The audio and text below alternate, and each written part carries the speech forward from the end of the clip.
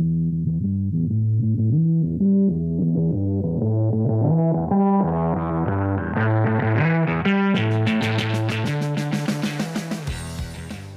Quinn, welcome to the show. Hey, how you doing, Greg? Very good, very good. Thanks for being here. So this is episode 63 of the Writer Magazine Insider podcast, and I've got Quinn Redeker with me. Quinn spent nearly 2 decades as an officer with the Ventura Police Department, which is where I live. We both live in Ventura County. He's got 10 years as a SWAT sniper and many years as a motor officer. Quinn's certified by the Commission on Peace Officer Standards and Training as a police motor instructor, an emergency vehicle operation course instructor, a firearms instructor, and a range master. And some of you may already know Quinn because he's competed over 100 police motorcycle competitions through the U.S., taking top honors in most. In 2016, I wrote a profile about Quinn for Writer Magazine, and we posted 2 videos on our YouTube channel of him in a police motor competition in San Francisco in the summer of 2015. And those 2 videos have a combined 16.8 million views. So people are definitely very impressed with seeing him perform. And so Quinn is currently the BMW Authority brand ambassador for North America. He's also works with Total Control Training. He's an advanced motor school instructor, an advanced riding clinic instructor, adventure bike clinic instructor.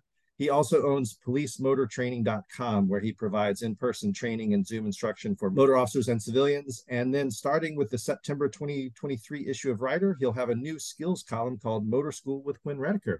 So you are a busy guy. Wow, that sounds exciting. I want to meet that guy. Exactly.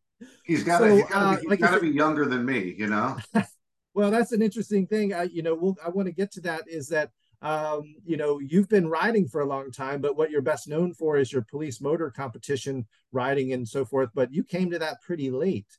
But let's go back a little bit to the beginning. You're a California boy, Southern California. You started riding at a pretty young age. Is that right? Yeah, I started riding at about 9 years old, 9 years old in the San Fernando Valley, Southern California. That's kind of, the valley, that's where, but motocross was pretty big then, mid 70s, late 70s, everybody was riding motocross, Marty Smith, Bob Hanna, those guys those names were everywhere. And if you were a young boy in Southern California, at least in the neighborhood I grew up in, if you were either interested in Dogtown, Santa Monica, skateboarding stuff, Tony Alva, right. Or you were riding motocross and, Brad Lackey and Jam and Jimmy Weiner, you heard these names. And where I lived was the northern part of the San Fernando Valley in Granada Hills. And behind our housing tracts, it was just, thousands of acres and hills and hills and hills. So every day, all the little kids, all the boys would reconvene after school behind the hills, and you would literally just burn gas till the sun went down every single day. So right on. And it was a combination of, motorcycles were cool, but it was also a social thing. It was what the boys did. We didn't play baseball in a ring. We rode dirt bikes every day. So cool. Well, you stuck with it and must have ridden recreationally. Did you do some competition as well? Yeah, so I got into motocross and that was the thing. So races at Indian Dunes and other places in Southern California, riding, racing, and then District 37 is where we are for desert races. So I had a lot of friends that kind of started transitioning from motocross and got into desert. So periodically I would go out and do Hare and Hounds and desert races. And most of that was teen years, so yeah. I rode, I would say, between the age of 9 to 16, 17. I probably 3 days I missed, not on the bike. So it was a lucky time. I look at kids nowadays that you get on the bike maybe once a week, every 2 weeks. Your uncle can finally get the time to take you to a track 2 hours away. It's not like that when I grew up. We rode every single day and siphoned gas out of our parents' cars to so we could get our bikes to run. Right. So your career in being a police officer, police motor officer came fairly late. You had a career that was in marketing there for a while, and then I was in sales and marketing. So the motocross thing and the motorcycle riding, it sort of moved into other types. I got into street stuff and track days, and I'd go to Keith Code track stuff up at Willow Springs, and I really started getting into trials. I liked that a lot. So just varying aspects of motorcycle riding in general. Had street bikes myself, just transportation wise as well. Right. But got into sales and marketing. So yeah, I got into law enforcement at 35. So a little late. I mean, most cops get into it in their early mid 20s and have a long career. So, but I didn't get into it for motorcycles particularly. That kind of was a serendipitous accident, to be honest with you. I got into it for some other aspects that resonated for me, and that's why I became a cop. The motorcycle thing was just sort of a happy accident. So you were a police officer for a few years before you ever were on a motorcycle. Is that correct? Yeah. I was a cop for maybe 2.5, 3 years, something like that. And one of the motor officer sergeants at the time just said, "Hey," I would back him up every morning on a slow Saturday, Yeah. and he said, "Hey, I heard you ride motorcycles, or you're kind of familiar with them." And I guess the word got around, and so he said, "Hey, you should put in." So I thought, well, I never even thought about it. And Right. I didn't even know there was this thing called police competitions. But I put in anyways. I thought, it could be fun. Ventura, if you guys aren't familiar with Ventura, it's a little south of Santa Barbara, a little north of Malibu. It's on the coast. It's a little beach town. Very, very cool. So I'd see the motor cops, and they're sitting there, right there at the boardwalk, and it looks like and it's Southern California weather. So Right. it's Right. like, it's world class, $1 million views while you're rolling around on a motorcycle getting paid. So you do the math. It's not that hard to come to that kind of that Right. intersection. Right. So yeah, I put in, and funny enough, they weren't going to give it to me except because one of the things with police work, if you put in for a spot Yeah. and you don't get it, they really want to see how you manage not getting it. Like, are Ah, you going to get angry? Are you going to start saying bad things about the department? Are you going to quit? Or are you right. going to put in next time? Well, this was my first time putting in, and there were a few other guys that had put in sort of previously, so that they gave them a little bit more stock because they had invested and Right. tried, and I Right. hadn't. But again, serendipitously, it was on a Thursday that the actual interview took place. Motor school, which is not easy, and the failure rate's really high, was the following Monday. Typically, an agency will give you what's called a pre-academy, where the motor officers will go out and they'll work with you for, say, a week or two to just kind of get your mind working Right. around the type of riding that you do as a motor cop before they send you to motor school, or for sure you'll fail. But in this case, they didn't have a lot of time. So they thought, well, Quinn seems like he's got the most experience. We think maybe his probability of success will be greater than the other two. So they're like, all right, congratulations. This was like a Friday. They said, congratulations. Go over to this motor officer's house, and you're going to sift through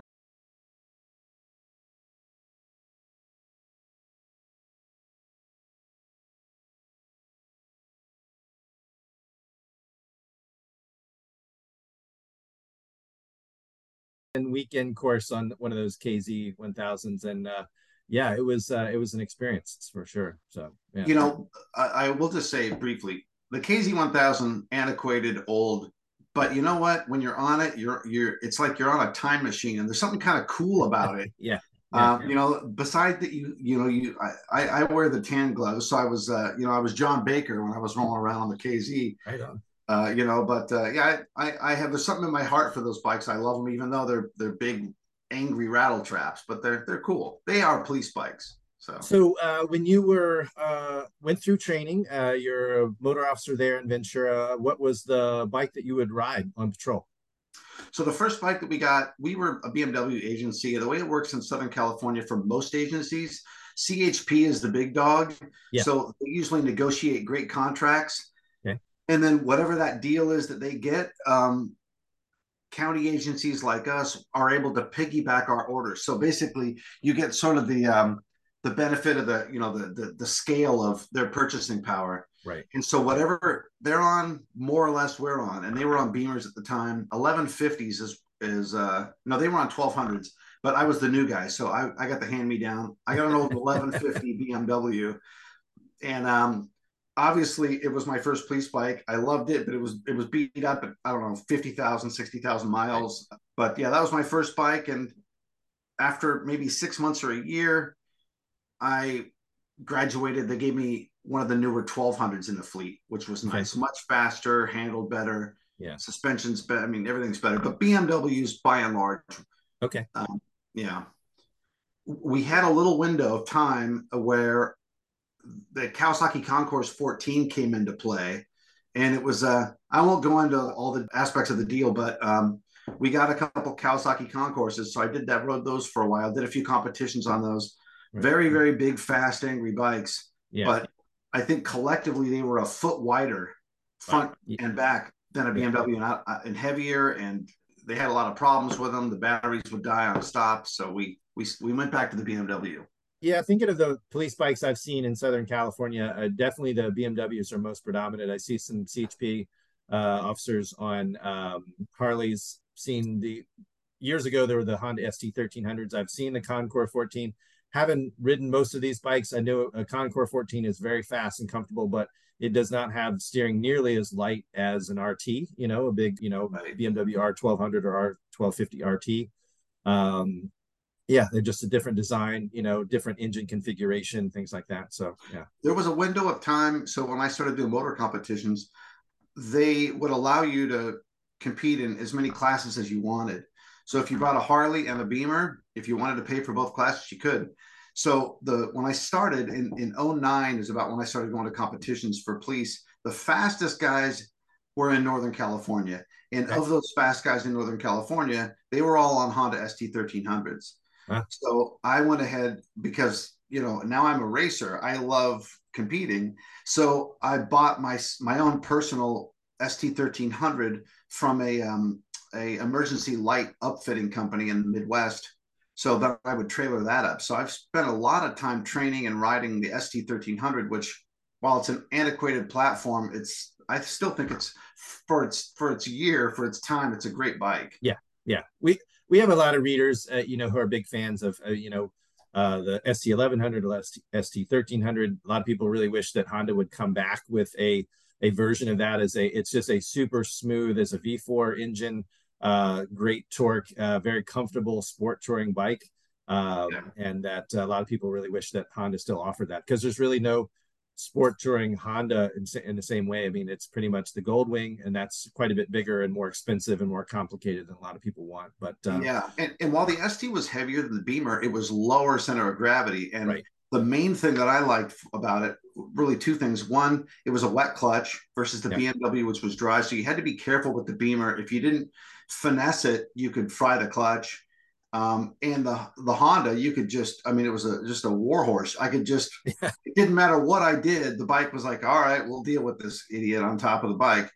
And so the first gear was nice and tight and low, and the chassis was less upset when I would throw the bike around a lot. Whereas again, the older Beamers were a little more like 76 Cadillac Eldorados when which was dicey. Right. Now, the new Beamers, they are wet clutch, they have a low first gear, and they have fully electronic suspension. So the Beamers that I ride and compete on today are, they're UFOs compared to what we were on before. Yeah.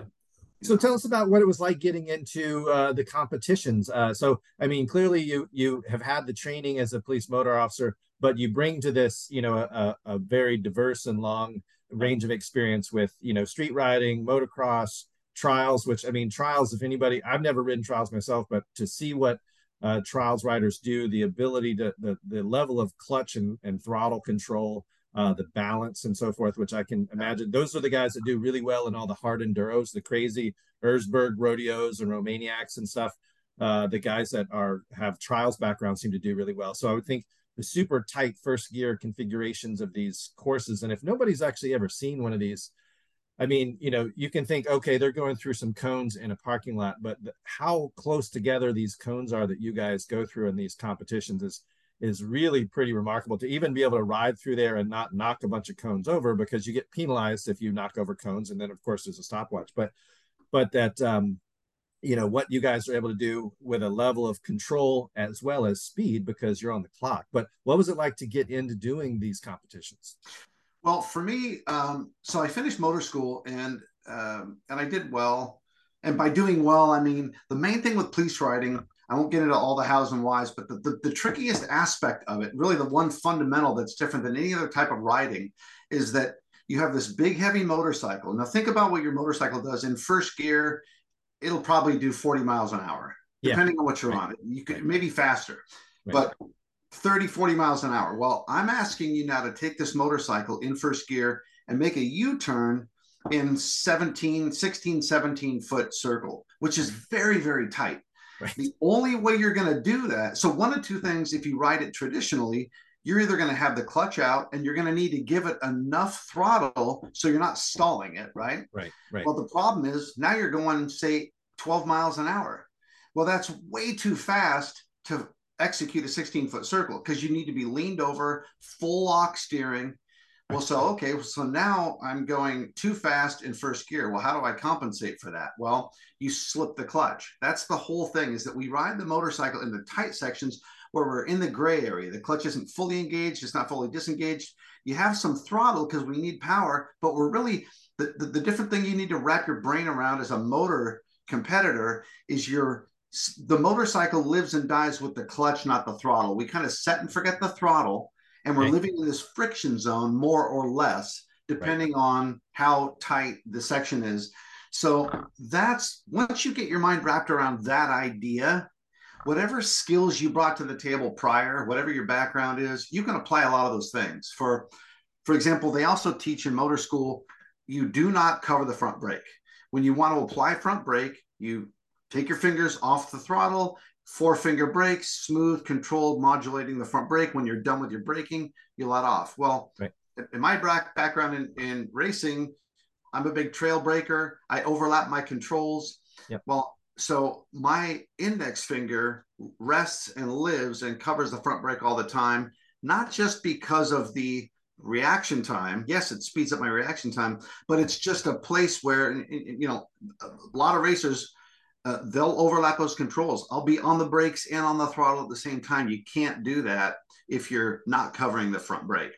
Right. So that's one of those things that once I went through motor school and now these motor competitions come up, I'm starting to explore all these other things that I already naturally sort of did from other areas of motorcycle riding. The trials, as an example, the main thing with trials is, and you touched on it, great clutch control, throttle control, balance. And the thing that's interesting about balance is it's not so much, hey, my balance is better. Like, yes, I practice on a slack line and all that, and my balance is pretty good. But being good at balance really means is when you're on a motorcycle, you're more conscious of your personal body weight and where it's transferring around on the bike.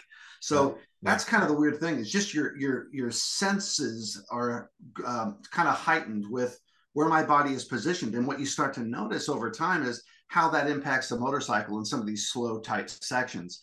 And really over the time of these competitions, I just started, I was like, first of all, I'm a racer. I want to win, right? Right. So, and then, so, well, how do you win? Well, you practice. And then how do you practice? Well, you go to these things and you start seeing people do things. And if you're paying attention and you put your ego in a glove box somewhere, you'll start picking up on stuff. So that was kind of what I did. And I just loved it. So growing up riding dirt bikes, imagine if you can still race like you did when you were 10, Right. get paid, but you're an adult doing a job. Like, holy mackerel, is this real?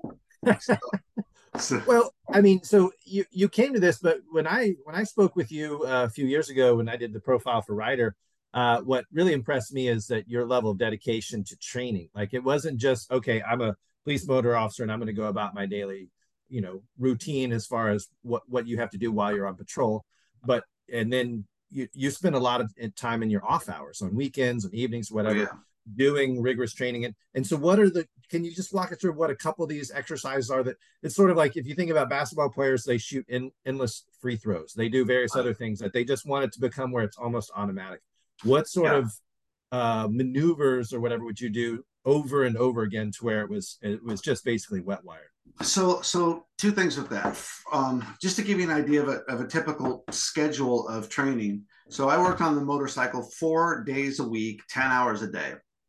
So the first thing that I did was I would write tickets throughout my city. And depending on where I was, I had little areas that I would go practice. I would write a ticket, go practice, write a ticket, go practice. And throughout the day. And when I say go practice, probably spend 10 minutes in those impromptu practice sessions throughout the city. and throughout the days and weeks that I would ride, that practice looked like primarily figure eights. Okay. And when I say figure eights, to greater and lesser degrees, meaning that sometimes I'm wrapped out in first gear and I'm sort of like trail braking in, making a U-turn and going back. I always liked figure eights because they force you to get good at both directions. You know, it's a no-brainer. You can do them anywhere. Some are nice and tight, full lock, full lock. And what I would concentrate on, kind of my this end point that I'm trying to reach, nirvana, if you could call it, is my idea was when I'm accelerating and then I'm braking, then I'm accelerating again, and we're doing that ad nauseum. Right. Can I get on the throttle and off the brakes so smoothly, and then back on the brakes and off the throttle so seamlessly that I can't feel exactly where that transition fully takes effect? Yeah. So that was, and that took my body position, trying to be really, really sensitive. There were times when I would literally ride with my eyes closed and try to really be sensitive. And I was explaining this to somebody, and maybe your listeners have done this. If they haven't, I want them to try it. If you're in your car, you're pulling up to a light. If you've ever done this or not. So there are people, sometimes you're in the passenger seat, they pull up to the light and they just stop aggressively, and the car kind of stops and then kind of falls backwards a little bit. Yep. It's like, good God, what was that? Or some people that stop and it's a nice smooth stop. Right. So here's the challenge. And maybe you've done this. Try and stop at the light so smoothly that you don't actually feel the car stop at all, like at all. So in that same way that you're hypersensitive to slow, less brake, and then I don't even feel the car stop. That's what I would do with accelerating, transitioning onto the brakes, turning around the figure eight, slowly starting to apply power and transitioning back onto the throttle. So that's what I would do throughout the week, those types of things. On the weekends, so at motor competitions, sometimes they'll lay out cone patterns that are custom, like maybe they want to spell something for their specific event. but 9 out of 10 times there are standardized patterns that agencies will use. And one of the nice things with the standardized patterns is because it'll give motor officers that are practicing and training for the event, specifics about, hey, I'm going to work on this pattern and this because these are the ones that are going to be at the event. Right. So what I did was, in our city here in Ventura, we had a police and fire training facility, and at that facility, it's gated, it's locked. Right. There's bathrooms, but there's also hundreds of cones. So I spray painted all those patterns, that I'd say 10 or 12, and I would make a track out of them. I would connect them all, and I would just run that track and race around it as fast as I could. Right. One of the challenges, as you mentioned earlier, you can get penalties if you rub a cone. You touch that cone. Well, sometimes if you're by yourself, you don't know if you touched it. So I put tennis balls on the top of every single cone, so then I could see if I hit anything.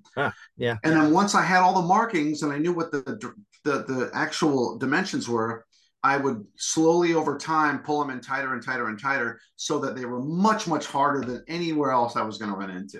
Right.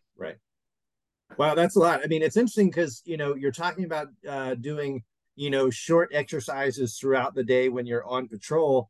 I mean, it's a way to, because a lot of times, I mean, you probably are parked more than anything over the course of a 10-hour shift. You're sort of, maybe you're waiting for something, you're observing an intersection, whatever it may be, but that, you're not also in pursuit, for much of a 10-hour shift. So those exercises probably keep you from getting complacent. They kind of keep you sharp, keep you warmed up, keep you ready.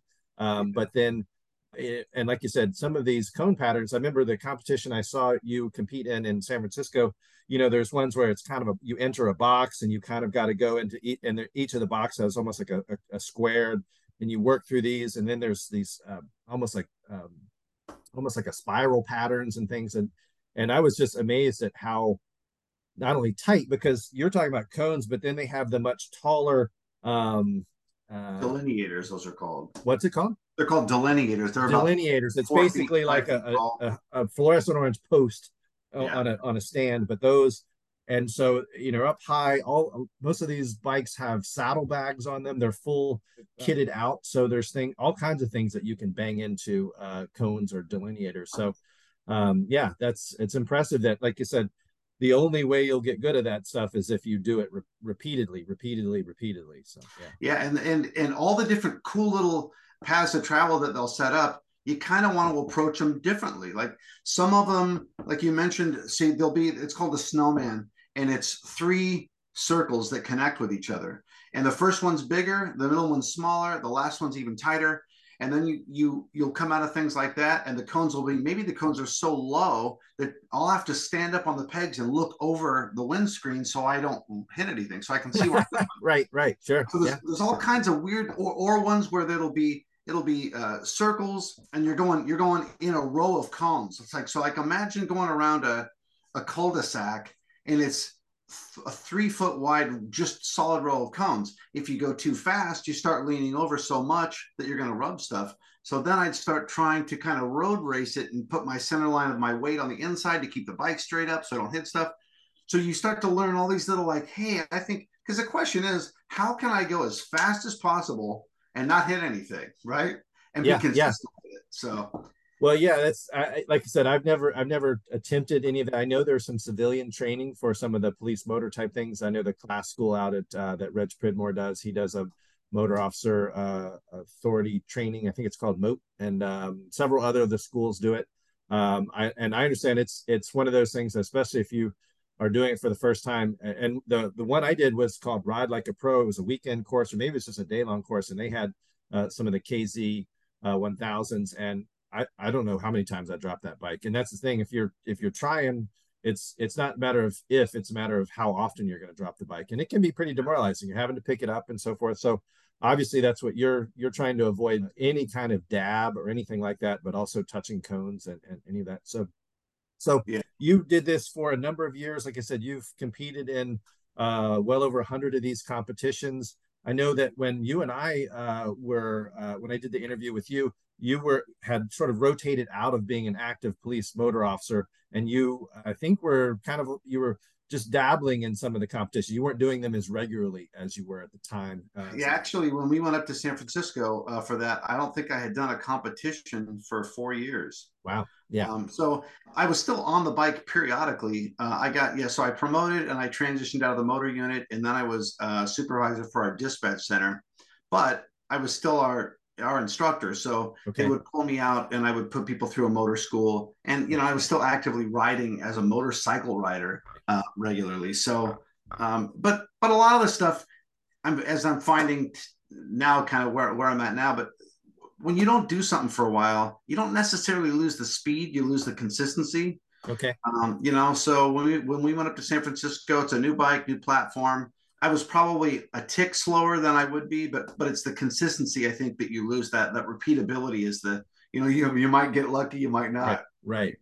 So I have a question. So that was when the R1250 RT had just come out. So that was the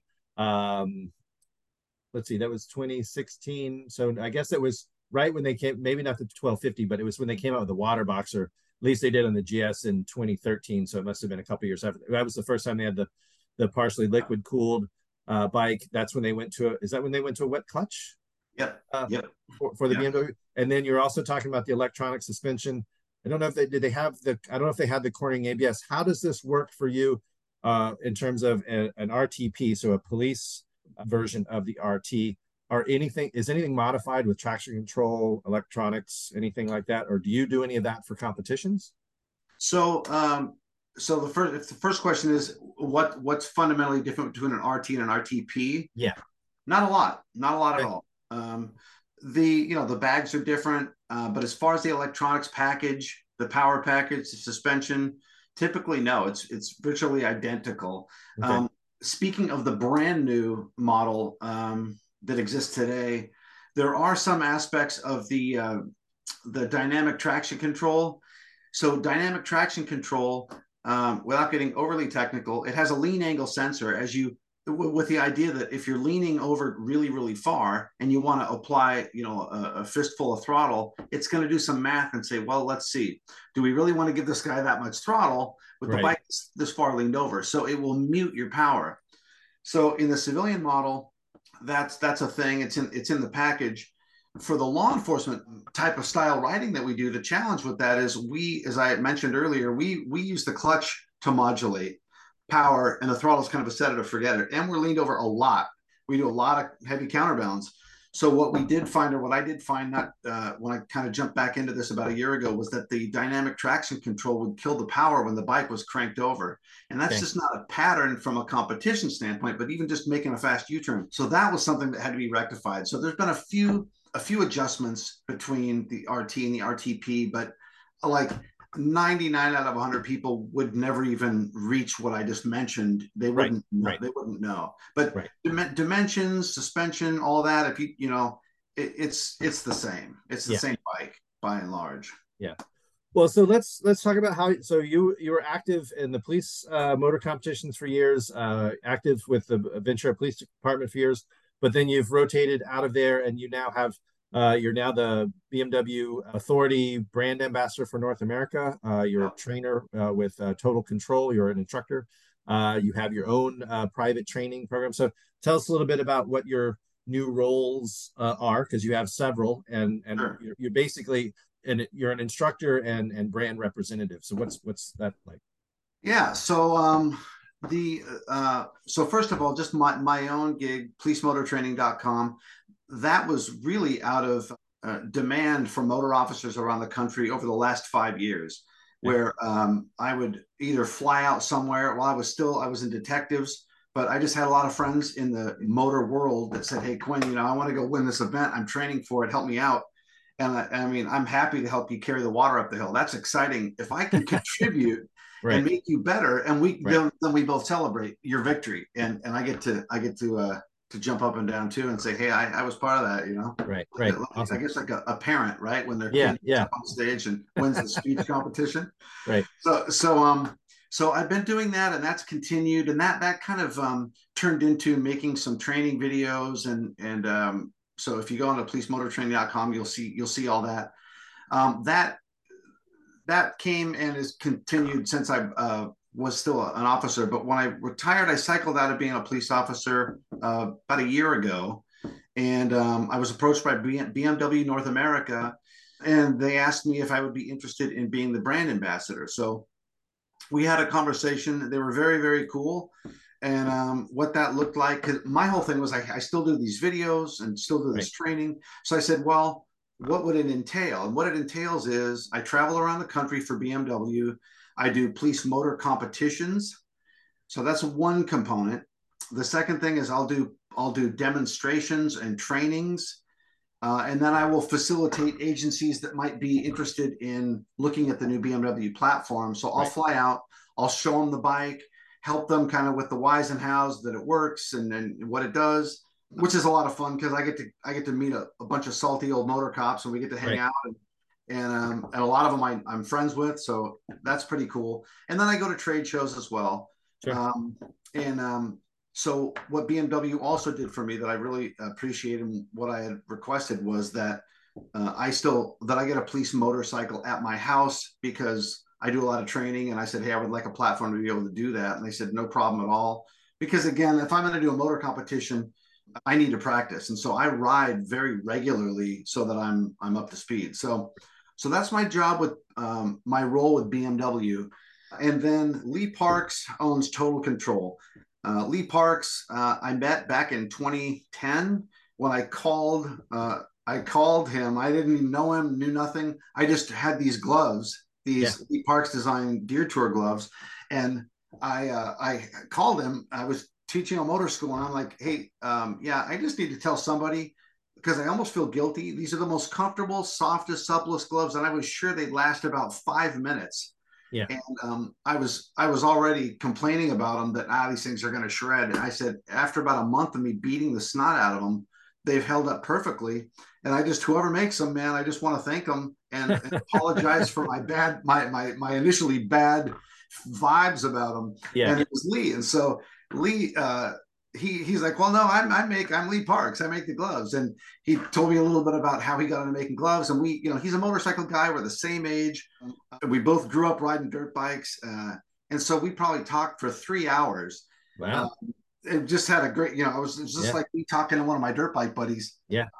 And so fast forward, 12 years later, we got to talking, and he said, look, man, everything that you're doing would support what I'm doing with Total Control. We're in the process of creating an advanced motor school just for motor officers. Wow. And my background's sales and marketing. He said, hey, you could help contribute to building all the things that we're doing. And as we have an adventure bike clinic, you could contribute to all these things as a rider.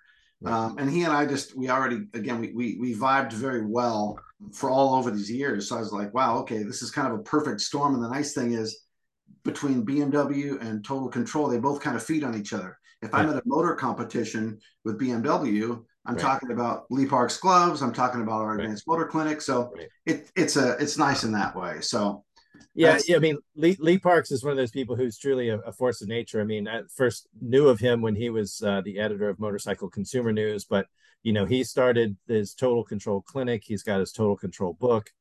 He does training all over the country. You're one of his instructors for various types of training. Several years ago, he basically took over the California motorcycle safety program. So basically, the motorcycle training for, basic riding type training for the entire state of California. He's done that for several other states. That guy is just, he's truly one of those Energizer Bunny visionary type people who is a very active and committed member of the motorcycle community. So to be involved with him is great. That's awesome to do his training.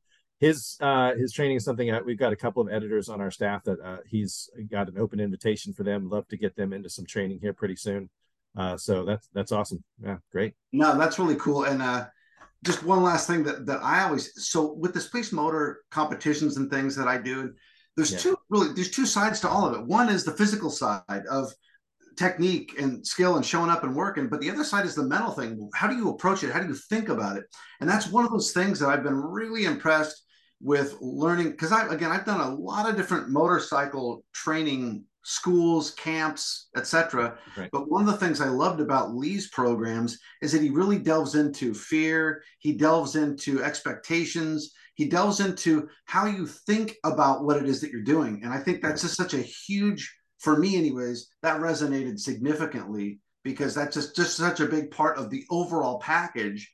A lot of people approach stuff saying, I want to be better. I want to be faster. And in my personal training with guys, I say, look, speed is a byproduct of doing all these other things right. And part of doing these things right is how you think about it and how you approach them. Don't worry about speed, I want to be rich. Well, let's get into the, into the, all the little components of it, and let's see if the money doesn't follow. So that's been really fun for me, with Lee. And so we were, I may be jumping ahead, but we, for the last week, I've been out with him for our, he has an advanced track clinic. So it's an advanced riding clinic, but it's a really cool thing where it's not a track day, but you're actually able to go out on a road racing track with advanced riding coaches with Total Control and go around and start working on some of these techniques that the class teaches. For me, though, it's been great because, Lee is a racer. He's a road racer. He was a national champion. And I've done some track stuff, but when somebody's in front of me, I want to keep up with them or pass them. And so it's been so much fun with him, and because he knows what's going on in my helmet. Every racer knows. You go by anyone who is like, I'm racing, and you pass them, they're going, oh, no, I'm going to get you back. So he toys with me when we're at these clinics, taps his rear fender, stay on me. Your turn points are wrong, and this and that. So he races dirt track, and he's got a supermoto bike. It's a Husky supermoto, and I rode it, and I'm like, yep, I'm getting a supermoto bike. Yeah. So I left there somehow. I went to this clinic, and now I'm going to be $12,000 in the hole here in a minute. Right. Yeah, exactly. Well, so this actually is a good lead to. So like I said, I've been impressed with. I first learned about you through seeing some photos and videos, and then you and I got to know each other. We had some conversations as I was putting together this profile, saw you in competition, and then we kind of lost touch a little bit, but then we reconnected now that you're working with Total Control and you've got your own training. And so you will be starting with the September issue of Rider, have a new column. It's called Motor School with Quinn Redeker. And basically, you've got a lot of knowledge and experience, and particularly some of this mental aspects of motorcycling, whether it's with your trials riding or your law enforcement experience, your experience in motor competitions, your experience as an instructor. Can try and translate that. You're very good at putting that into words. And so we've got a series of articles we'll be rolling out. And so you'll be basically sort of sharing your knowledge with the readers of Rider Magazine. So can you kind of give us a little bit of a preview of what we can expect in this new column? Absolutely.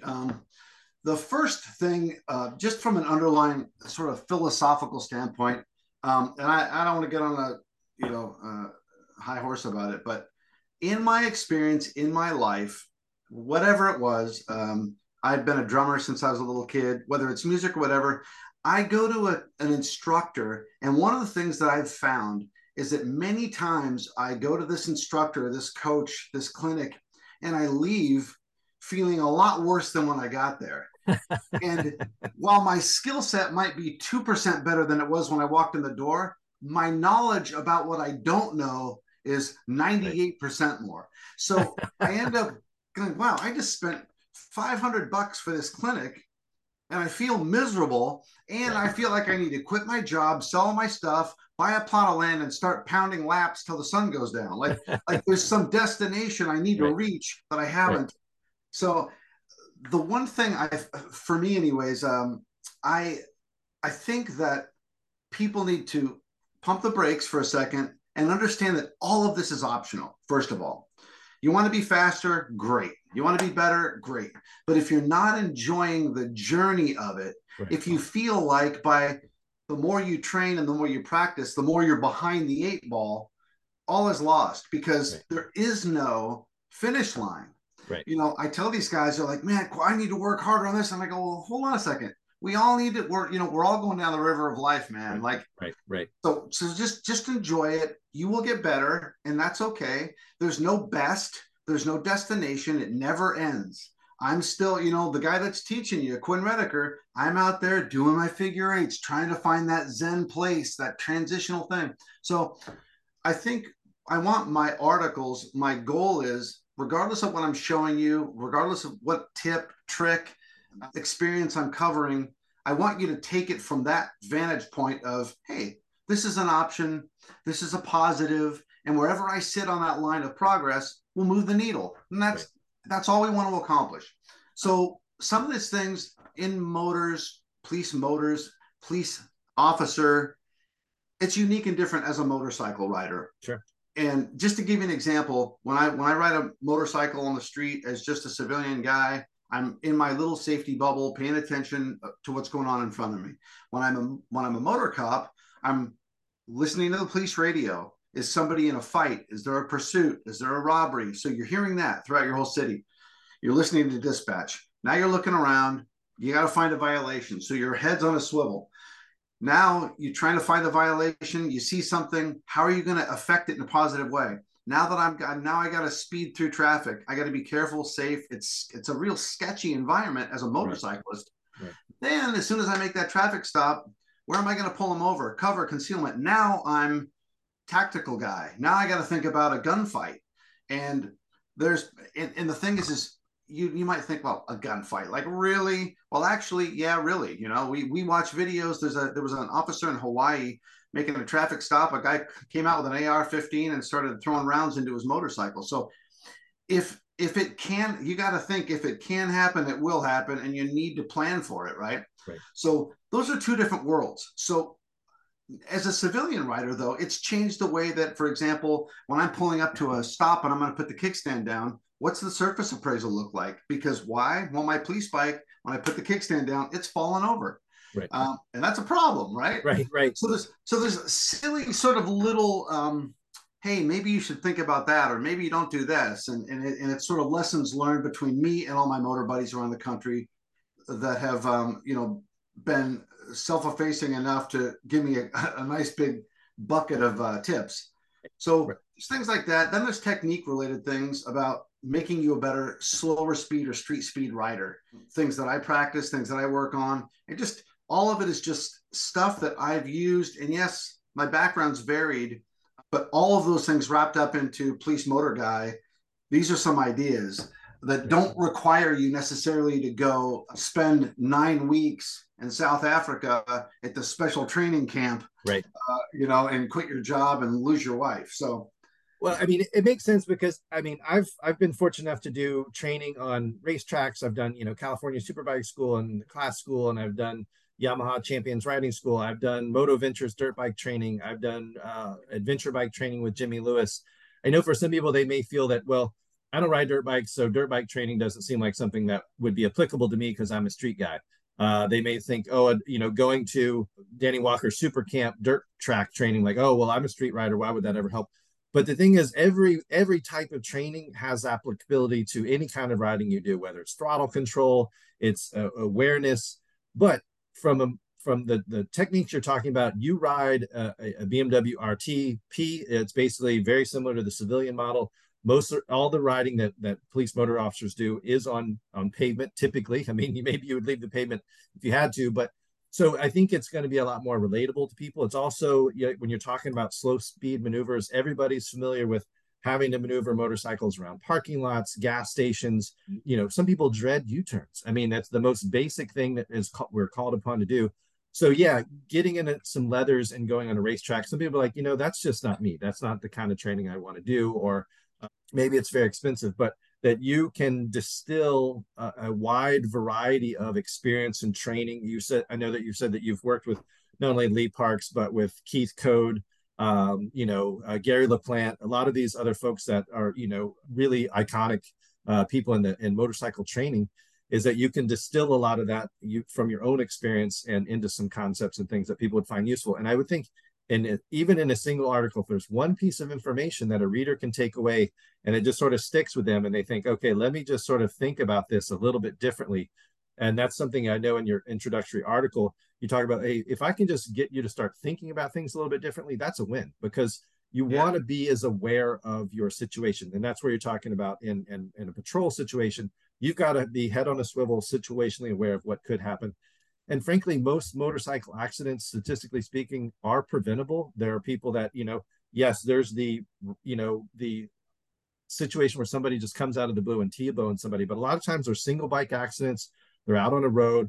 They misread their speed going into a corner, the conditions or something. So if you can be a smarter rider, then frankly, from the experience I've had, not only riding lots of different bikes and a lot of different environments, but also the training, is that I enjoy riding more because it's become more comfortable. I have fewer of the oh shit moments and the fear moments. It's like, but I'm also stay pretty engaged. I don't get too lazy, because when you get complacent, that's when something can rear up and kind of bite you. So again, I really appreciate that you're willing to share a lot of your experience and knowledge with the readers. I look forward to the feedback we get from them, because I know you want it to be a dialogue as much as possible. If people have questions, they have suggestions, they have concerns, then maybe you can address that in a future article. Absolutely. And that I am excited about, connecting with the readers and hearing about, hey, well, what about this? Or why would you do that? I'm happy to either defend or not defend my point. I have a rule that whoever has the best lap time, they can be the coach. Right. Right. I mean, it's that simple. I don't mind trading hands, and handing the baton to somebody else if they're willing to teach me something. That's a win, right? Right. Exactly. Well, I just want to say one thing. I know we've been going for nearly an hour, and so when you and I met for lunch one time, when you live in Camarillo and I was, our office used to be in Camarillo, and you and I met for lunch near our office, and you showed up to lunch on a unicycle, which I was like really surprised by, but that was something that you had said to me that I was like, wow, that seems like some challenging thing to ride. He said, but you use it as a training tool, because in terms of it helps you with balance, just like you talked about using a slack line. And again, those are things that people might not think about. People may or may not want to hop on a unicycle, but there are things that you can do off the bike as well. I mean, it can be something as simple as fitness. riding a bicycle, riding a mountain bike, doing some of those things. There's a lot of different things that can help you be a better rider. And so, and not just better, but just to, again, to me, I think the more that you understand the dynamics of motorcycles and being able to read the conditions and so forth, is it becomes more enjoyable. It just becomes, you're not, because there's the kind of the adage that a lot of people, let's say somebody says, oh, I've been riding for 20 years. Well, a lot of those people don't necessarily have 20 years of riding experience. They have 1 year of riding experience they've repeated 20 times, that they sort of get up to a certain level of competency and then they just sort of stay there. And hey, if that's what people want to do, that's fine. But a certain level of sort of stasis or status quo can actually make people probably over time less good at rider, because they get a little bit lazy. And then that's when you get into some situations in traffic where we've got a lot of distracted drivers now and so forth, is that you really want to be able to control your own safety and reduce your own risk as much as possible. Well, to a few of those points, first of all, I feel like at the end of the day, it's priorities, right? But as far as the idea of maintaining status quo, here's the way I look at that. If you exercise every day, you get to some point and you stop exercising, you don't stay at that point. You slowly degrade. Right. So I believe you're either improving or you're degrading. Right. And I don't mean that to put pressure on people to say, oh, damn it, I haven't been riding, now I got to go work to maintain my level. That's where I believe this little noggin, your little brain, and these other little teeny things you can do collaterally, just because you're not on the bike, doesn't mean you can't become a better rider by the way that we approach it mentally, the other little things we can work on with coordination, fitness. So everything that I try to look at it this way. If I can do a little bit of easy things, just little things here and there to improve the overall support that I get on the motorcycle, I win. And and that thing did not, get off the kickstand, and that's okay. Right. So that's the exciting thing. Well, awesome, Quinn. I really appreciate your time. I look forward to your series of articles, sharing that with our readers. Folks, I definitely invite you to go to YouTube/Rider Magazine, youtube.com/Rider Magazine. Check out a couple of Quinn's videos on there. Go to policemotortraining.com to check out some of Quinn's training. He works with people one-on-one. Also, as an instructor for Total Control, they've got a variety of different training programs throughout the country, throughout the year. So check out those. And also Lee Parks' book, Total Control, is a good entry point to the Total Control approach to training. So, and again, we'll look forward to the September issue of Rider. We'll have the first installment of Motor School with Quinn Redeker. So thank you very much, Quinn. Absolutely. Thank you for your time, man. It was great talking with you. Awesome. And thanks for listening, everybody, and keep the rubber side down. If you've enjoyed listening to the Rider Magazine Insider Podcast, please subscribe, leave us a positive rating, and tell your friends. We also encourage you to visit ridermagazine.com, where you can get the latest in motorcycle news and reviews and sign up for our free weekly newsletter. You can also subscribe to print and digital editions of Rider Magazine, which is published 12 times a year. Thanks again for listening.